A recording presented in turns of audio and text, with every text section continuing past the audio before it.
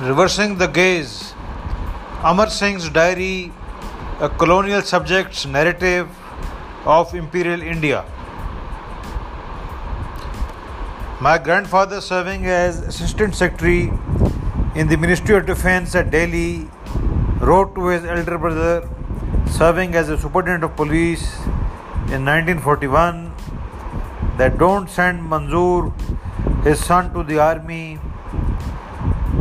The reason he gave was that as per projections, we have received 80% Britishers who would get war commissions in Indian Army, and the projections state that Britishers will stay in India till 1985 or so.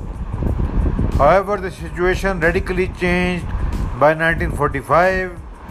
Interestingly, Philip Mason, author of the book A Matter of Honor, was my grandfather's boss for some time. Reversing the Gaze by Ammar Singh, a colonial subject's narrative of imperial India, is a very interesting book edited by American. Ammar Singh kept a 89-volume diary, and this book is a summary of that diary. Ammar Singh was son of a Jaipur state minister and started his military career from the Imperial Military Corps.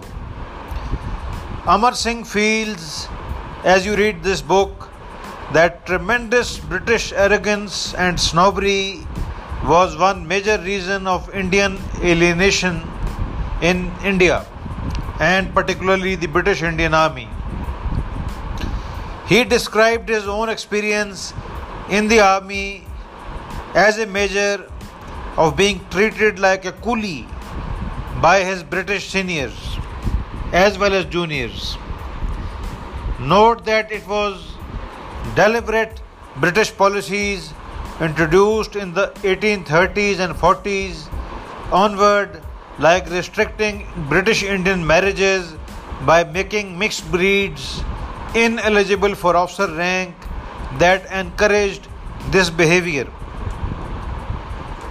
There were mixed breeds like General Hyder Hersey and Warburton and the Skinners, but British government and the English East India Company's management was major culprit in making laws that discouraged Britishers mixing with the Indians.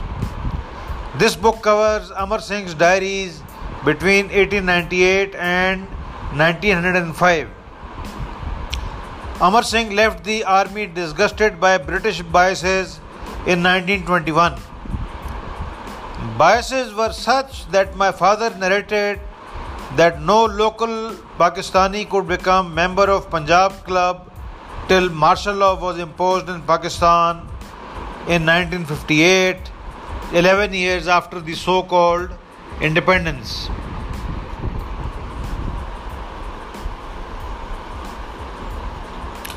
The book describes British failure to integrate Indian aristocracy in the officer corps. It is interesting that Britishers encouraged Indian rankers as officers when Indians were allowed in the officer corps and kept a 50% quota in Indian Army for rankers.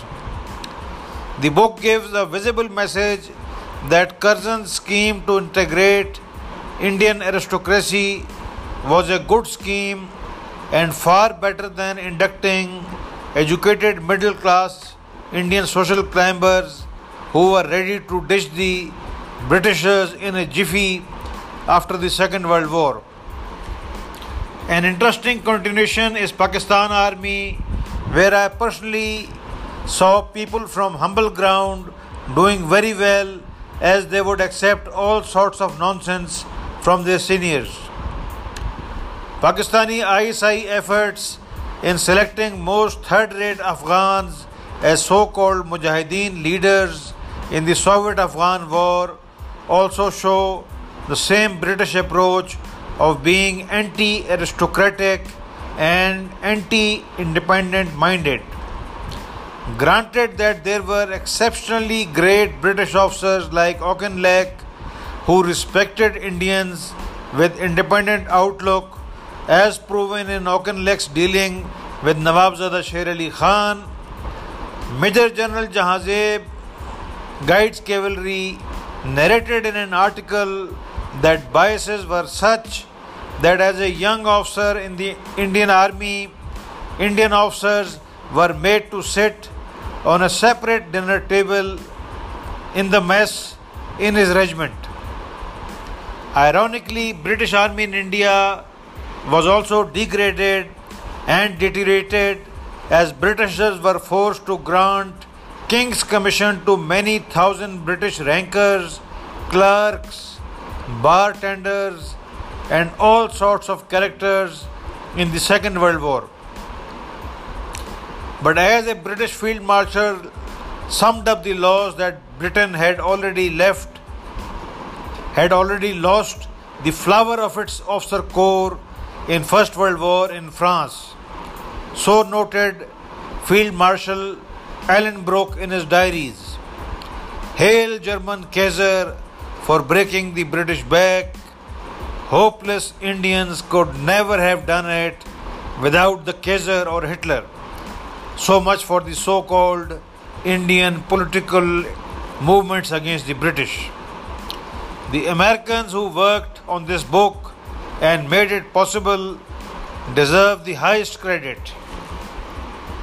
We on this forum promote and project as well as review all books and also publish in hard copy form as Journal of Book Reviews.